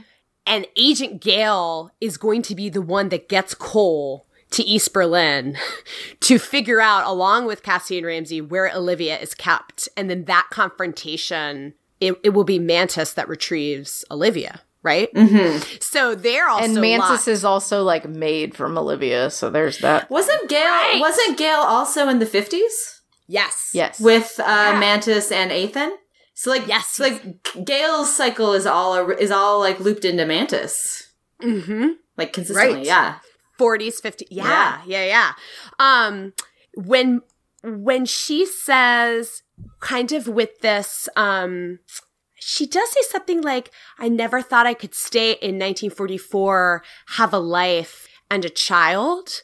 And she looks, and Cole is standing right there. You're like, oh my God, that's going to be Cole in 1958 and 59. Never expecting to like stay and carve out a life for yourself in this period of time, like where you shouldn't be. And then obviously she like pulls one over on them, beats the crap out of both of them and says, I cannot kill James Cole. The witness has spoken. So it's like one of those kind of chosen one moments that leaves you like, what the fuck is going on? The final scene, just to kind of close Mantis's story in this episode, I have a question. And I'm curious, like, if you guys have an answer, or maybe we need like someone to tell us the answer. So at the end of this episode, we see Mantis dying in 1971 and the young version of the Pallid Man at her deathbed. In season 4, 45 RPM, when Cassie goes back to kill Olivia and Mantis steps between Cassie and takes the bullet for Olivia, that is also in 1971. So I guess my question is, and the whole point of that scene, right, is that they're stuck in a loop and Olivia didn't remember what happened that day, right? But no matter what Cassie does, she can't change the loop. So was there a time shift and Mantis died for a different reason in 1971? Or is this scene that we're watching at the end of Emergence her dying from that bullet wound that was from Cassie? I don't think we know. That might be something that that Terry would have to confirm, or I just kind of got the impression that she was like older and sick though. Yeah, she just looks old and sick, although even then I was like, all right, well, she was like in her 20s maybe when they sent her back, and then she's been there for like less than 30 years. So she's not actually that, like, she's maybe 50 or 60. Right. She's not actually that old. So she, because in 45 RPM, so it's the same year, it's 1971. So it's either she dies in 1971 for one reason or another. Okay. Right? Yeah. Or, when she's shot by Cassie, she falls on the ground and either she's dead right there or she's just like unconscious and then she's later dying from that bullet wound. But I actually don't, so you guys, all right. So you guys are also confused by that. Okay. Yeah. No, I do not know. I mean, I think that the don't we have another time shift by then or something? And we don't know a lot about the messengers because none of them ever survived past that point of being 28. So I know that they were kind of made from Olivia, but maybe they start to degrade faster, or maybe because they traveled that happened, or you know what I mean? Like there's all kinds of things we don't know. Yeah. Right. About their makeup. Maybe I know Olivia. Maybe actually, the 12 monkeys were anti-vaxxers and she contracted measles. That's actually like a legit point. Because they wouldn't have needed to prepare them for it. They were going to die anyway. It's true. Yeah. I love how whenever we have Aaron on, we're just really worried about vaccinations. That's true. James Cole and tetanus, or is Mantis dying from measles? Look, I just want everyone to get their damn shots, all right? Amen. Get your shots. Okay. Well, I think it's fun to think. I don't think it's fun that people are getting measles. I think it's get your damn shots. Then get off my lawn. Exactly. Until we hear a definitive answer otherwise, I think it's fun to headcanon that this scene at the end of this episode where Mantis is dying in 1971 and the Pallid Man is at her deathbed is she's dying from Cassie's bullet wound. Yeah. And we just won't know that until season 4. Is her name like on the witness's sheet? Like is her death recorded on the I don't know. Not that we see. Okay. I don't think. Like it may be there. Because the only other thing I could think of is like she's like she knows she's gonna go die. Yeah. And that's her like not like actually dying in that bed, but like saying goodbye to her son. I don't know. I mean, she also doesn't even have a name, so well, she does actually in IMDb, and it starts with a V. I can't remember. I forget, but I was surprised by it, and I thought that she went by Mantis, but I don't know if that was like a writer's room name for her. Where does the name Mantis come from? It's the creepy way she cranes her neck, like oh yeah, she's stalking. You guys, I was gonna search for her on IMDb, and I almost typed in the title as 12 Witnesses. So I think this final scene. I mean, first of all, it's a big on first watch, like, holy shit, she's the mother of the Pallid. Yeah, right? Yeah. And that's what the earlier conversation with Ramsay saying, I cannot have a child. And then it turns out, wow, she did. And we know him really well. And he's really fucking creepy, even when he's a kid wearing the same hat. It's like a very young man. But I guess maybe that gives us, like, he's just still wearing kind of, he's not going to let that fashion trend go. He's just always been a weirdo. He's just always been a weirdo. So it gives us, her bed has the flower petals. She's holding the flower petals in her hand at the moment of her death. So it's giving, it ends with the Pallid Man having those petals in his hand and letting them go in the same way. So it's kind of like answering that question of where did the Pallid Man come up with his weird ritual. I thought the music was gorgeous in this scene. Yeah. And she says that it's kind of interesting because before she dies in 45 RPM, she was actually questioning her faith. And I wondered if, like, watching her Olivia, teenage Olivia be possessed by the witness actually, like, reaffirmed her faith before she died.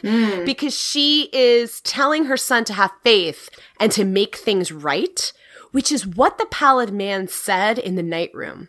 When he saw Olivia's corpse, his sister's corpse.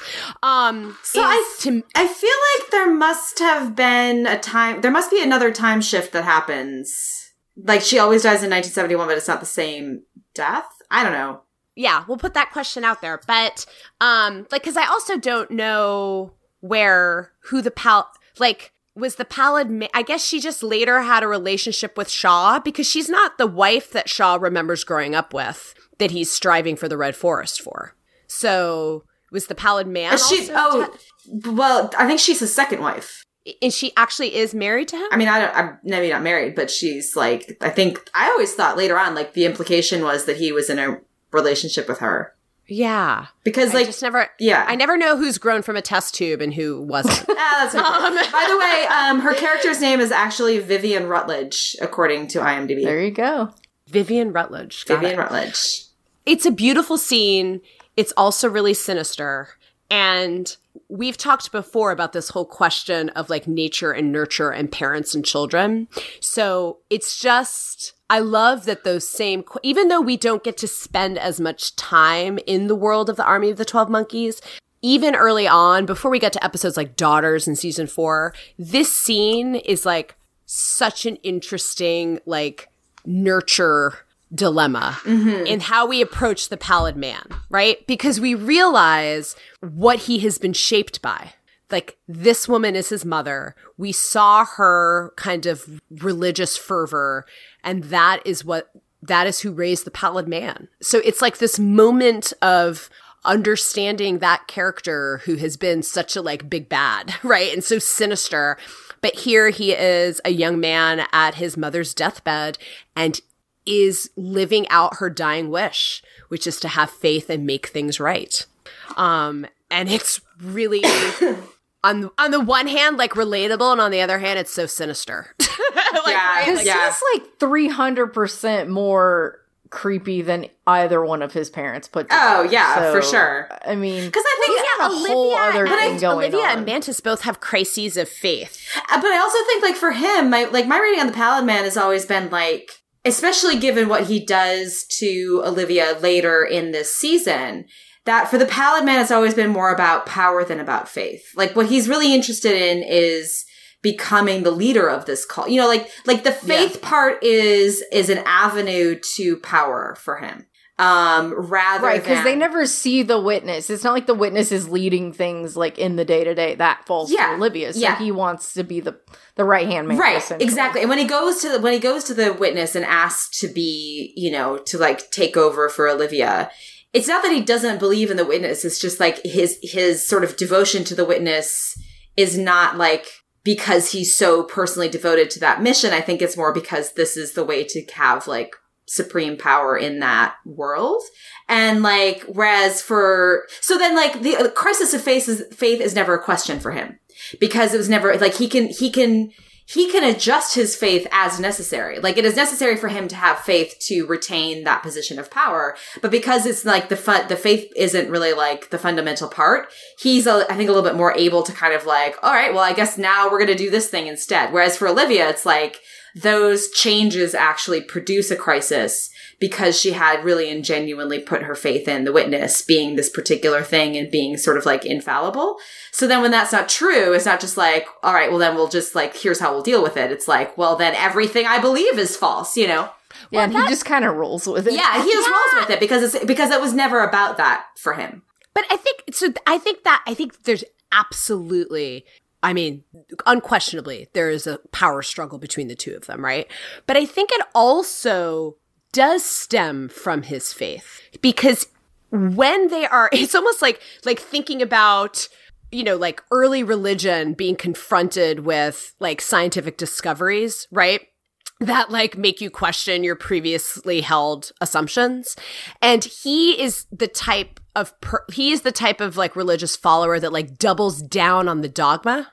And so Olivia, I'm not saying he doesn't, like, I'm not saying he is a cynic. I'm not saying that he doesn't believe what he claims to believe. I just mean that like, that he can adjust his beliefs to accord with whatever he needs to, because like, it's really like the hegemony of that system of faith that's important, not the content of the faith itself. Does that make sense? Mm-hmm. Right. So like whatever he has to like do to like maintain this structure in which he wants to be on top, he will do. Whereas for Olivia, like the actual content of, you know, the witness's claims is really paramount. And so she can't just kind of like, so that's, I think that's why like he like, despite manifold things happening that would challenge his faith, he never has a crisis of faith because he's just sort of like, all right, well, the edifice must stand. So how do we like shore up the edifice? Right. Like in 2 episodes, she's like, but it's chaos. It's not the cycle. And he's like, no, it's a new, beautiful chaos. Exactly. Like he will always. The Red Forest is chaos. Right. Yeah. Like, he will always be able to like rationalize because like keeping that, like explaining why this is always right is most important to him, I guess. Which I guess you're right. Is like a different kind of like absolute faith. But yeah. Yeah. It's like the type of faith that like doubles down and is like, nope. Well, it's interesting. Like I was trying to come up with like a comparison to like discovering that the world isn't flat. And like, well, I don't think it's not the flat that was like the big, like, I mean, for like Catholicism or for whatever, it was that the earth wasn't at the center of the universe, which was like, and that was important because it was like, the entire cosmology of meaning of being human was built around this idea that we are at the center of everything. And if that's not true, like if we're actually going around something else, then like, what do we do? So I guess, yeah. So he would be like all those people who like came up with like increasingly bizarre and esoteric and ridiculous mathematical systems to explain evidence in order to keep the earth at the center of the universe, because the alternative was just like, well, we can't change our fundamental assumption that we are the most important. But it's actually interesting is that when it comes to the religious debate, which you can make your head hurt and be like, because Olivia is the winner. Right. But when it comes between their debate, Olivia is drawing the conclusion that because things aren't going according to plan, then that makes the plan somehow like unattainable or undermines her faith in it. Uh-huh. The Pallid Man is actually right that these little changes don't matter when it comes down to their overall goal. Yeah, like achieving their overall goal. He's actually right. Right. Like, yeah. From their perspective, yeah. Right? And she's getting caught up in any divergence from it, like shakes her belief in all of it. And he's like, you know what? Like blip here, it doesn't mean we can't still achieve the Red Forest. He's right. Yeah. No, I mean, but she's also going to talk directly to the witness, getting answers and like their wrong answers. I think that does play into a little bit too. She has direct contact and the information she's getting isn't good. Or she doesn't understand it. Well, I mean, when I say it's not good, I mean like it doesn't pan out. Like if he's saying like this is the plan, and like that doesn't work. But I mean, I think when you have the word and you look at that and it's like this person dies. I think that just like tells you like there is like they have fundamentally different kinds of faith, because hers is based on this like the sort of everything about this is based on the idea that the witness is like knows all of it and is infallible. And that's why like all these little sort of like things that turn out not to be true kind of erode that. And then for her, it's like, if the witness isn't all knowing and infallible, if he can't actually see the complete cycle and tell you what's going to happen, then everything around it crumbles. Whereas the Pallid Man's faith is based on like, again, it's almost like faith as a will to power, right? Like, the point of like his faith isn't based on the infallibility of the witness. His faith is based on the witness has this plan that is going to bring about this particular event. Right. And like whatever has to happen, whatever happens to hit that goal, to like for them to transform the world in their image, that's all he cares about. But it's a very different, like the nature of those two different kinds of faith is very different. And if time can be destroyed, there's no reason to assume that it's static. So some of these things could change. Right. Yeah. And Olivia also, I mean, the Pallid Man lost his father, like neither of them have had sort of they've all had traumatic things happen to them, right? Like the Pallid Man lost his father right in front of him, right? He's shot by, bringing it back to Agent Gale. But Olivia was like raised in a box, was told to have a child and then to immediately give it up, right? These are all, we don't know about any of this about Olivia, but now when you take her whole story into account and all of like the kind of life she's led and what this cult has asked of her, you can understand why she has a more like extreme reaction to then things going off. I mean, like basically her entire life she's spent their primary way of coping with the sort of traumatic and painful things that she's been forced to go through is by being told, it's all part of a necessary plan and it all makes sense. You know, like these things have to happen. If they don't happen, then this won't happen. And therefore, like, you just have to accept it. You have to accept on faith that this pain right now is necessary to get to the good thing later. And so, like, you can see how the revelation later on that wasn't as, like, set in stone as she had been led to believe was sort of like a bait and switch that becomes really painful, you know, where it's sort of like, you told me I had to do this terrible thing or experience this terrible thing in order for this whole world to come about. And now there's actually a question about it. So then, like, you just were like doing this shit to me without you know what I mean? Like, it makes sense. Yeah. I mean, it's just, yeah. I mean, and a note, like, but it all comes back to, it's crazy that both their existence all goes back. But I mean, of course, Mantis and Olivia are in their own circle, like, of chicken and egg. But this episode of Mantis talking about and yearning for children and who those children turn out to be, you know, like we won't see her again until 1950. So she's kind of like this important figure in what role did she play in shaping, like, our two antagonists. Yeah. She's their mother. Yeah. So, yeah. Okay, so that brings us to the Gale casserole, and then to the extent Ramsey's in it, portion of 1944. So if we can bring it back to Gale questioning Cassie and Cole, it's just fun to think about that he has Cassie and Cole tied up and is questioning them. And then at the end of the season in Fatherland, he and Cole are going to be rescuing Ramsey and Cassie for being tied up and being questioned by Mossad. I love this sort of, like, the truth to when Gale tries to sit down and talk to Cassie and play good cop. The way he kind of touches on this raw nerve of, you got tangled up with the wrong guy and he has put you in a real situation here is kind of like a summary of the argument that they just had in the last episode, right? And also, it's kind of like this aha moment when he pulls out the photograph. So it was Agent Gale who got the copy of the 1944 photograph from the photographer at the military event. And so it's our first clue that maybe Gale has something to do with why they're all there in the first place. Yeah. Because that's the photograph he's going to be writing in.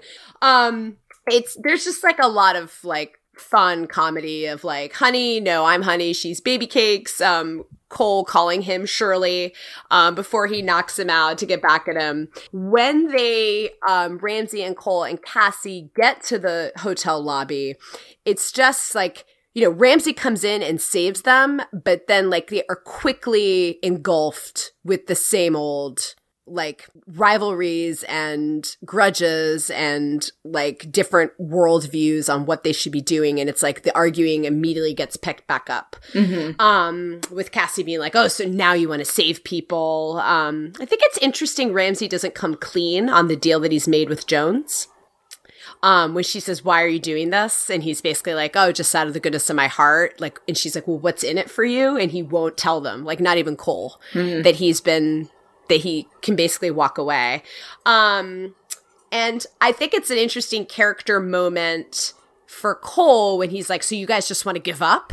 Because he's just been reminded of the family motto in the last episode with Tommy Crawford about never giving up. I think the next big moment is Cassie and Ramsey at the bar. And this picks up sort of that theme we were talking about forgiveness. There's a lot of, is irony the right word? When you think about that they will later be sitting at that bar and betray Cole in Fatherland. So there's a lot of talk in this conversation about Cole's loyalty, that he's loyal to a fault, that he will forgive that, like he forgave Ramsey, he would forgive Cassie. And it's all actually true when you think about Fatherland. His loyalty does blind him to Cassie and Ramsey, like, drugging his drink, and that they're not actually on the same page with their mission. And he does forgive both of them pretty quickly. I mean, within, like, an episode, right? For that betrayal. But I mean, I'm just like, Ramsay is like he's just a really good friend, I think, in this scene.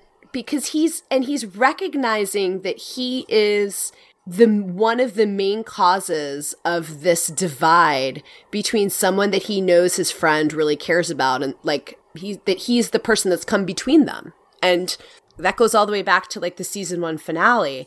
And he's trying to move the needle and make that right to the extent that he can.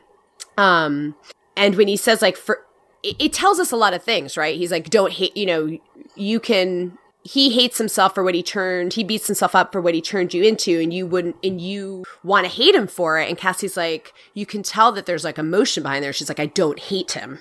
It gives us like a lot of information sort of about their headspace, but also like the forgive him like he did me, like he would for you. It's just, I find that scene really moving, and thinking about sort of the cycle that those 3 people are constantly going to go through with their shifting allegiances. Mm-hmm. Did you guys have thoughts like watching that scene? I think like one of Cole's great strengths is that he always is just kind of like able to meet people where they are, like he doesn't really need people to be perfect or to prove themselves to him almost. I mean, it happens again with a little bit with Gale, where he just kind of like, he has this ability to kind of look at a person and assess them and sort of go with his gut or make a leap of faith in trusting them that turns out to be accurate. And like a little bit with the same thing with Jennifer, where he kind of like learns very quickly to kind of like see past some of the things that like Cassie really struggles to see past for a long time, to kind of like recognize what's in a person's heart and not just, kind of what the situation that they're in has sort of forced them to do. So yeah, I don't know. I just, like, the end of this episode, I always wind up thinking a lot about like, it's like one of those episodes that makes me kind of go like, this is why James Cole is so special. Yeah. I know. And they encapsulate it. I mean, I think it's interesting. It's the second conversation of 2 people who are at odds, right? So at the beginning of the episode, it's Jones and Ramsay. They could not be more at odds with each other. Mm-hmm. But the thing that gets them on the same page is Cole. Mm-hmm. And then you've got Cassie and Ramsay sitting at the bar. I think it's really sweet that Ramsay knows what Cassie drinks. Yeah. He orders her a whiskey, and the reason why he knows that is probably because Cole has told stories about her to Ramsay. And that's what ties them together. Like, it also is the source of conflict between them, as we'll see later in the episode. But, Cole is kind of like the nexus of like what brings all of these people care about Cole. Like, whether it's Jones, whether it's Ramsay, whether it's Cassie. And so he is both the source of conflict between them, and he's also what is the reason why these 2 people can even have this conversation at the bar, right? Mm-hmm. It's because they both care about him, and he's reaching out to her because he's just he was observing in the last episode how torn up his friend is by this, like, the current status of their, like, whatever their relationship is, it's not great right now. And he knows that it's his fault. I think the kicker is also, you've got Ramsay talking about forgiveness and the importance of forgiveness. But then at the end of this season, Ramsay and Cassie are going to be like on the side of vengeance because of what happened to Sam.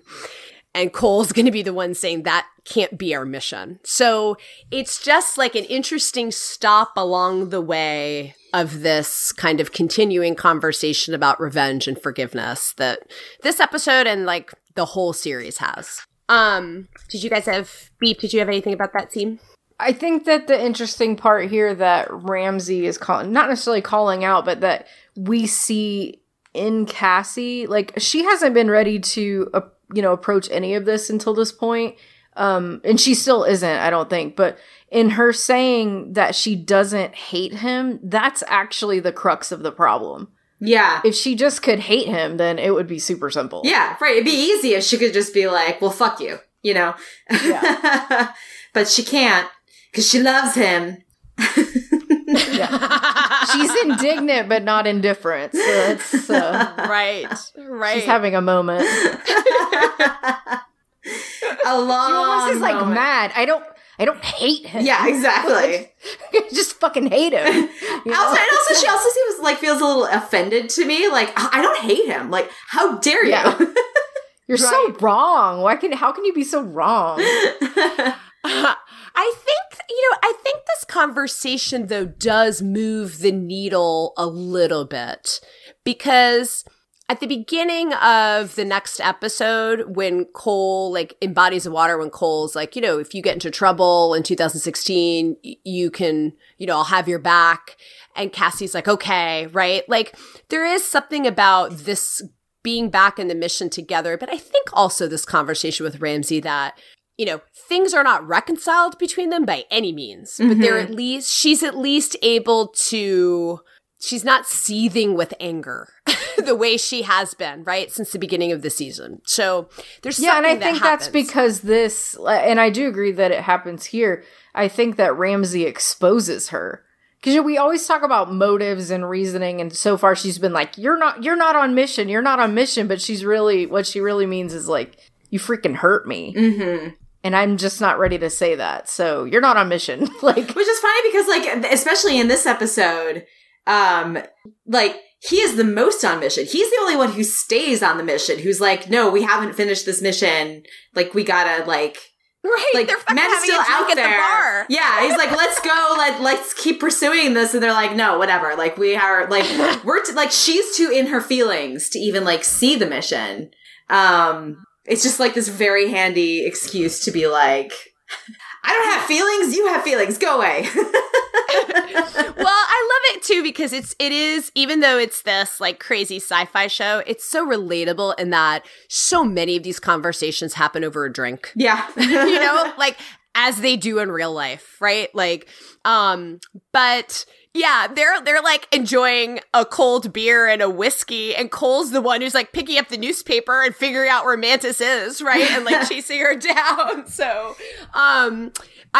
we talked about like at the beginning about how Cole takes this leap of faith with Gale when they do come face to face in the hospital, and Gale lays out how he's put together, both with the necklace and Ramsey's health, and he references H.G. Wells, which the fact that he's reading H.G. Wells in science fiction, I think tells us that there is more to Agent Gale than just the, like, straight-laced G-man. Oh, yeah, no. I mean, I think, yeah. Like, he is, I don't know. Like, I mean, again, like, I think the reason why he latches onto Cole and he starts, like, he's a guy who, like, wants to believe in this stuff. You know what I mean? Like, he wants the world to be bigger and stranger and more interesting than it is, So, like, and I think that's what Cole senses, like, why he can be trusted, because he has an open mind. Yeah. And, like, as you were pointing out, like, Cole's talent for, I mean, I think maybe, like, just essentially it is connecting with people. And as you put it, like, meeting them where they are, whether it's with Jennifer or this moment where he takes this leap of faith with Agent Gale, and it's an unbelievably important relationship. Like, for for many missions, for ultimately saving Cole's life, right? In season 4 when he's poisoned. So, it's kind of like going back to what the daughter said in the last episode, like, our fates are intertwined. Things go better when people trust each other and make human connections. Yeah. Which is what Cole keeps trying to tell everyone this entire season, especially Cassie, and she just does not listen. She's like, no, kill. Well, yeah, I mean, despite, Ramsey is all about, like, forgiveness now, right? But whether it's killing the witness or killing Cassie, Ramsey's going to be back on Team Kill. Oh yeah, very soon, yes. Right? And Beacon even before that. Right. Right. He's like, okay, so let's talk about forgiveness, but then I'm going to turn around and let's kill a whole bunch of other people who aren't alive. So the lobby farewell scene is so. Before we get to, like, that, like, the way it ends, and it's, like, so delightful. When Gale says, I want to help, and Cole's like, maybe one day, you're like, oh my God. Should we just make a list of all the ways this guy's gonna help them? Like, for this season and the next 2 seasons. But I love how they just take a minute to have some fun with like remembering that like time travel is awesome. Like people disappearing in front of you is fucking crazy. And you, audience, you may have gotten used to this, but like put yourself back in the shoes, right? Like when they're like, you're going to want to see this. And Cassie saying, yeah, you won't forget it. It's because Cassie once was in Agent Gale's shoes in the pilot. Yeah. Right? And had somebody disappear in front of her and then have to like live with that on her own and question her sanity for like, right, the future. But it's so fun. And Jay Carnes is like so delightful with his like awestruck, like, holy shit. And I think other than the finale, this is the biggest smile we will see on James Cole's face. Yes. Like for the entire series, right? It's just a really, really fun scene. And I think those kinds of scenes are really important when you've got a show that is dealing with some really, really heavy shit a lot of the time. Oh, right? Yeah, absolutely. Like you need those like moments of fun and levity and, you know, like you need the occasional strange things are afoot at the Circle K moment. Yes. Yeah.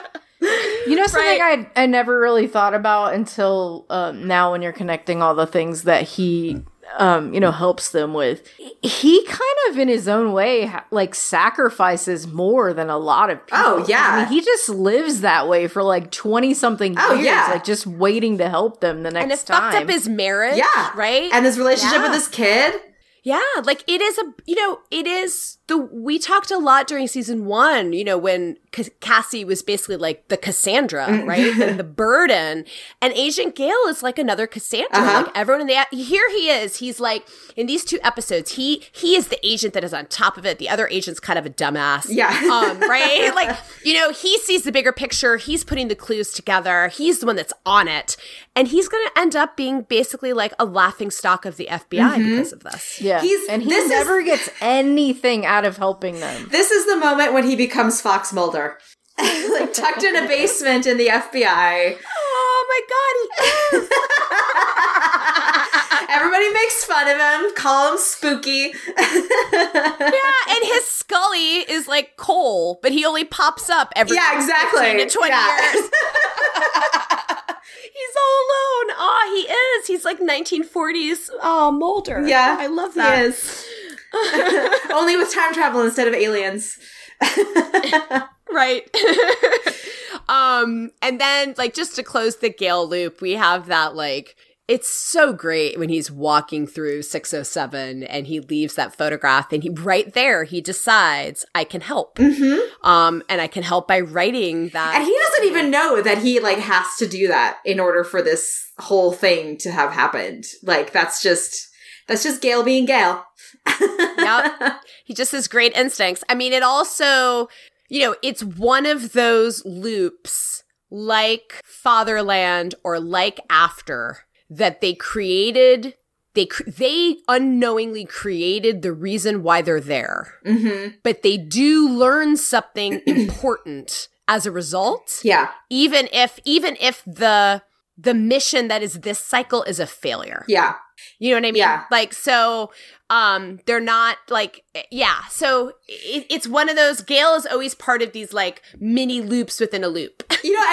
And another loop that I think is interesting to kind of look at, the kind of comparison between like, think about like the Cassie that he first meets here in 1944, who's like very, angry and rigid and like on a warpath, versus the argument that Cassie and Cole have later about whether or not to warn Gale about his death.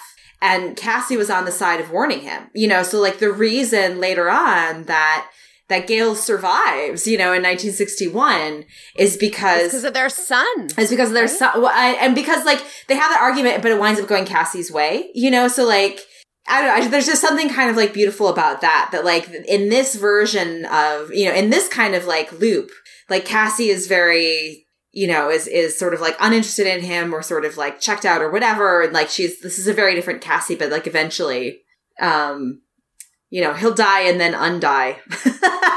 Yeah. Because of that debate. It's also going to be a very different, which I think if I'm remembering correctly, Agent Gale is going to kind of like clock that it is also a very different Cole. Yes. Right? So the Cole he sees in the 1950s is a Cole who's like reeling from just finding out that he thinks his son's the witness and bringing up all of the horrible things that Cole deep down thinks about himself. Yeah. And whereas Cassie, right, is this like more hopeful, maybe we can change things, right? And Gale is part of that. So he kind of gets like, he keeps checking in on, like, Agent Gale gets like a really interesting snapshot of Cassie and Cole every time he sees them. Yeah. Like he gets like a decade in between, and then he sort of pops in and is like, wow, you've been through some more shit. You still haven't shaved, though. I think that takes us to, I think we only have 2 scenes left. So the Situation Room debate, which we've touched on a little bit. We've got Ramsey's great line to Jones, your mission caused all of this. Yes. Yes, it did. Correct. So they're all arguing, and the camera, like, and everyone's pointing fingers, and no one's saying anything that's actually wrong, right? Like, they all are right in their own way, but being really stubborn, and not seeing the other point of view. And the camera keeps being back to Cole. And Cole is the person that has a connection to everyone in the room, like a personal connection to everyone in the room. And he's like the one person I think that can like see other people's perspectives a little bit because of those relationships. Mm-hmm. And he's just sitting there like almost head desking, like, please fucking stop arguing. Okay. Do you want like a more painful interpretation of why Cole is the one who can sort of like stay calm in this? Always, but no. Yes and no. Do it. Bring it. So for me, I think that like at least a big part of it is that the other reason why everyone else in that room is being stubborn is they're all fighting against accepting their own culpability. Like they're all in a sort of defensive crouch. And this goes back to, Jones being worried about being right. I mean, Cassie is like, they're all sort of like very, very wrapped up in their own reasons and why their approach is right and why they had to do what they had to do. But, other people, their choices, just were wrong or bad or caused pain. And Cole is the only one in that room who accepts that he did terrible things and hurt other people and is not in a defensive crouch because he just is like, yes, I'm a piece of shit that ruined people's lives. So now I have to fix them. That's a funny sound from him. That just hurt. I told you. Right. Like you're right, because he's not defending himself. Yeah, because it would not occur to him to defend. He's like, there's nothing to defend. Yes, like he says to Cassie, you don't think I know what I cost you. He wouldn't defend himself because he's like, you're absolutely correct. And then what hurts is he's the one who's trying to, despite thinking that he's a piece of shit, take the more hopeful path. Yes. Right? Yes.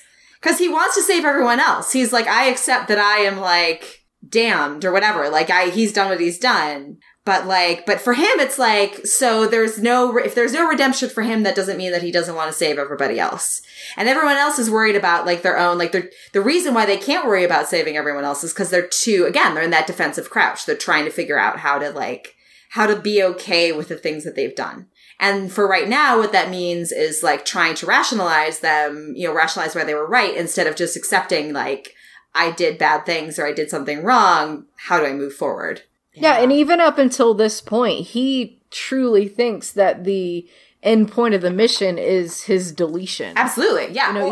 Even in 202, when the time shift happened, he's like, why am I still here? Yeah. So, like you said, he's working towards saving everybody else because he has no hope to begin with. Exactly. All he's searching for is, like, some sort of absolution. Absolution before he is wiped from having ever existed. Or he thinks he's going to go back to being like a 9-year-old kid. Yeah, exactly. Right. But either way, this Cole right now, he's been sort of operating under the assumption that like this ends with him, like the way that he gets redemption is by erasing himself. Right. getting like a do-over to be an adult. Yeah. Like, this version of the adult is gone. Yes. And this version of the adult, the only way that he can ever redeem himself is by having never existed. Which also winds up being, in fact, the case. Like, factually true. That he has to be erased and never have existed. Right.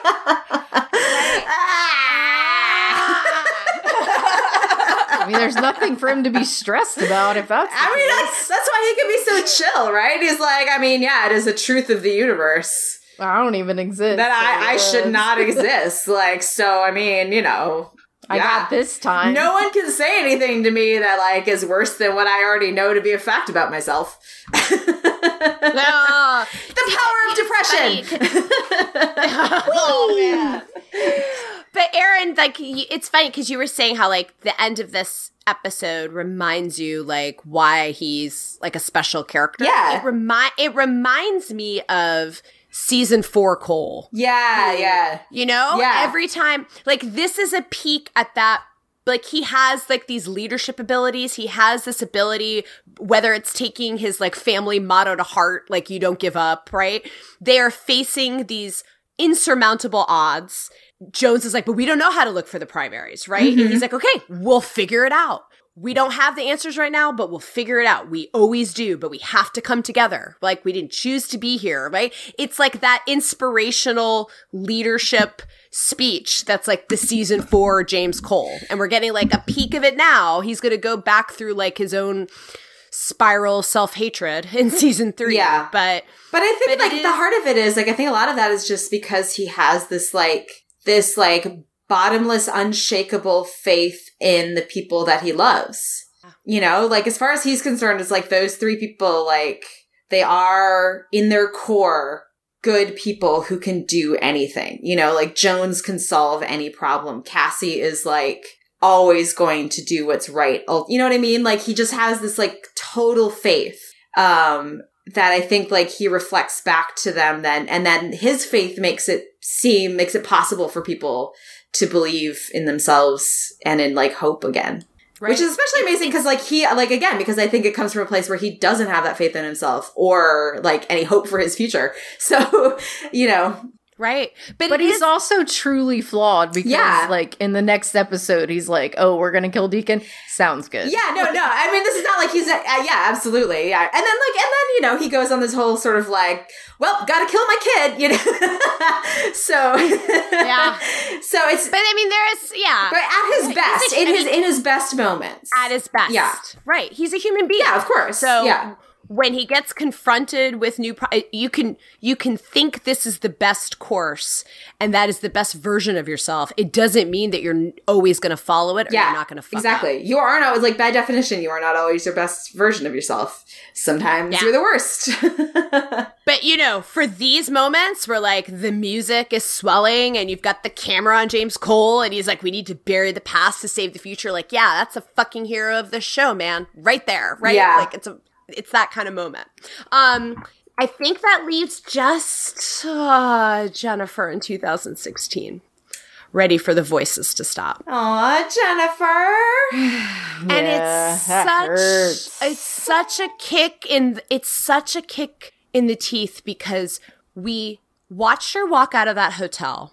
We see old Jennifer and her confidence and her self-assurance, right? But the Jennifer that we see at the end of this episode is the Jennifer who's been wandering around, tortured by the voices in her head, looks like she's been living on the street since she walked out of that hotel lobby. And we left her, she left the Emerson, like you said, but there was almost an assumption that storyline was kind of resolved when old Jennifer handed the I found my purpose note. So we're expecting, you know, like that's coming. And instead we see her at an even lower point. Yeah. I think she still has the like bandage on her wrist that Cole tied on, right? It's just, I'm ready for the voices to stop. It's just, you know, these 2 episodes, they lay out the mythology of the primaries, but they're also very clear in like what a burden it is. Yeah, like the cost of being a primary is so huge. Yeah. Especially when you don't understand what it means. Yeah. She's been told, oh, you're primary, you're special, you are time, whatever she repeated back to Cole that Olivia fed her. And it's not that those things like were necessarily false. It's just not the whole picture. And so she is no closer to understanding what she's listening to than she was before. Now it's just that whatever purpose she thought she did have has been removed. The only person that listens to her is gone. And she's just wandering around like totally, in this place of darkness where she can't even get quiet. Oh. Right? And you know what this even sadder part of it is? She wants those voices to stop, even though for like one of the first times in her life, when she was with Cole at the Emerson Hotel and they found room 607, right? It was like one of the first times that she got confirmation that maybe there's something more to those voices, right? So it's just, it is a gut punch. It really is. I think there's just too many of them right now, though, and she doesn't know how to sort through them. Yeah. Well, she doesn't have the context. Like it's all noise until you have enough context to understand the meaning, and she doesn't have any context. Like she doesn't have no straight line. Yeah, exactly. I mean, the other thing, too, is, we talked a lot about that scene with Cole when she was saying, trying to find her purpose. And I think it's interesting that the note that comes to Cole, I found my purpose, is one that comes from old Jennifer. Because maybe, like when you're in the middle of it, how the fuck could any of us know what our purpose is? Right? Yeah. Maybe that's something that you only, if you ever have, it only comes with sort of the hindsight of old age. Yeah. Right? Like, so, it is a gut punch that we thought that, when she walked out of that hotel room, that it was kind of like a more traditional hero's journey of finding her purpose, right? Yeah. And like, but that's also naive because that's not normally how life goes, right? Yeah. So yeah. But what I do love is that Situation Room. The kind of punchline theme is, we need to bury the past, right? To save the future. And the next episode is the road trip with Jennifer and Cassie. And Jennifer and Cassie figuring out a way to bury the hatchet. Jennifer confronting her past, both her mother and Olivia. And it's a really great, even though the end of this episode is like really tough emotionally, it is like foreshadowing that the next episode is going to be Jennifer confronting her past. Mm-hmm. Yeah, that's true. Another interesting thing to think about with old Jennifer handing the note, of I found my purpose. We assume, to a large degree, I think that's the daughters and leading and guiding Cole and guiding freaking everybody and being the key to everything. No big. She found a purpose that was way bigger than the one Olivia tried to give her. But how does that play into the fact, or it doesn't play into the fact, it would be gone, of the reset timeline? And she remembers it, but like none of that happened. So what's interesting with, even for that old Jennifer saying I found my purpose, she did, am I thinking about this the right way, Beep? You are much better at keeping this straight. The Jennifer who hands over that note is a Jennifer who chose not to go to Titan at the end of this season, right? Remember when she's dying, she tells Egg Jennifer, I chose not to go to Titan. I chose to run with my daughters. You can make a different choice. Right. And this old Jennifer is a pre-nosebleed. She does not know how the story ends. Correct. Right. She does not know the ultimate purpose she will serve in getting Deacon as the reinforcements to save the day. So even that old Jennifer doesn't know, like, she knows that she's important to the story, but even that old Jennifer doesn't know the extent of her purpose, because how can any of us know that, right? Like, maybe it's a bullshit question we ask. Man, you're really like worsening my midlife crisis here. I think that her purpose was to make that unicorn. I think her purpose was to make that unicorn with unbreakable legs, so you wouldn't have to shoot it like a horse. There you go. Boom. Way to bring it back around. I love it. Sorry, I didn't mean to, like, I'm 41. I'm deep in my midlife crisis, Lauren, so. I'm just like, I'm inching up on mine. 4. I'm super advanced. Like, what the fuck, law school? That wasn't my purpose. So, all right. So the one thing I just wanted to mention, I have never read H.G. Wells. I have not. I haven't either, actually. Have you, Beep? No, I was telling you the other day, the only thing I know about H.G. Wells is when they did an interesting spin on that character in time travel in Warehouse 13. And I only know it from Back to the Future 3, when Doc Brown and Clara Clayton fall in love over their mutual love of H.G. Wells. So we're basically experts. So I bet you we know as much about Jennifer or H.G. Wells as Jennifer does. There you go. Yeah, I mean, I feel like I heard about like War of the Worlds when it was a radio program, and people thought, right, there was an actual War of the Worlds. So I thought that was Orson Welles. I think Orson Welles did the broadcast, but the story was written by H.G. Wells. Yeah. Wells, I see. Clearly, this is Wells really played.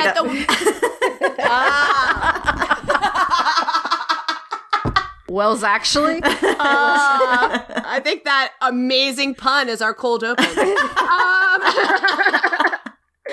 So, but the one thing I did want to mention, so, I mean, he gets thrown around a lot in sort of, I feel like I just need to go like read it, because I always hear people talking about the Island of Dr. Moreau or War of the Worlds or the Time Machine. But so the thing that I just wanted to point out with my like just internet research and admitting that we have never read H.G. Wells is he has a work from 1895 called The Time Machine. And according to Wikipedia, that book is basically where it's like the first work of literature where in that book, there's a tabletop machine that allows the narrator to travel through time. Ah. And our like and in that book, it's exploring a like future, like dying Earth, like not quite post-apocalyptic, but basically like humanity's almost been wiped away, and where there used to be civilization, there's now like overgrown gardens, and it's kind of like a current civilization Earth. So it also has that in common with the show and the film. But it's a tabletop machine that allows the narrator to travel through time to like a time and place of his choosing. And this novel is where we get our like pop culture, like a time machine, from. Ah. So, right. So like whether it's, like a DeLorean or Jones's machine, the whole like idea of the whole idea of a machine that can allow you to travel through time through like another dimension comes from the H.G. Wells novel, The Time Machine. Gotcha. Okay. At least according to Wikipedia. Which is I do know more about the Island of Dr. Right. Moreau, which I had no idea that he wrote. Right. I hear about the Island of Dr. Moreau all the time. Anyway, basically the conclusion is we all need to fucking go read H.G. Wells. But I did read The Island of Dr. Moreau, and my biggest takeaway from it was it's really racist. So maybe not that. I mean, it's like the 1890s. That feels... Yeah, 1890s British writer, like, I mean, you kind of just gotta assume it's gonna be racist, but... Erin, thanks so much for coming back. Always so fun. Thank you for having me back. It was a delight, as always. So next up, we're going to talk about bodies of water.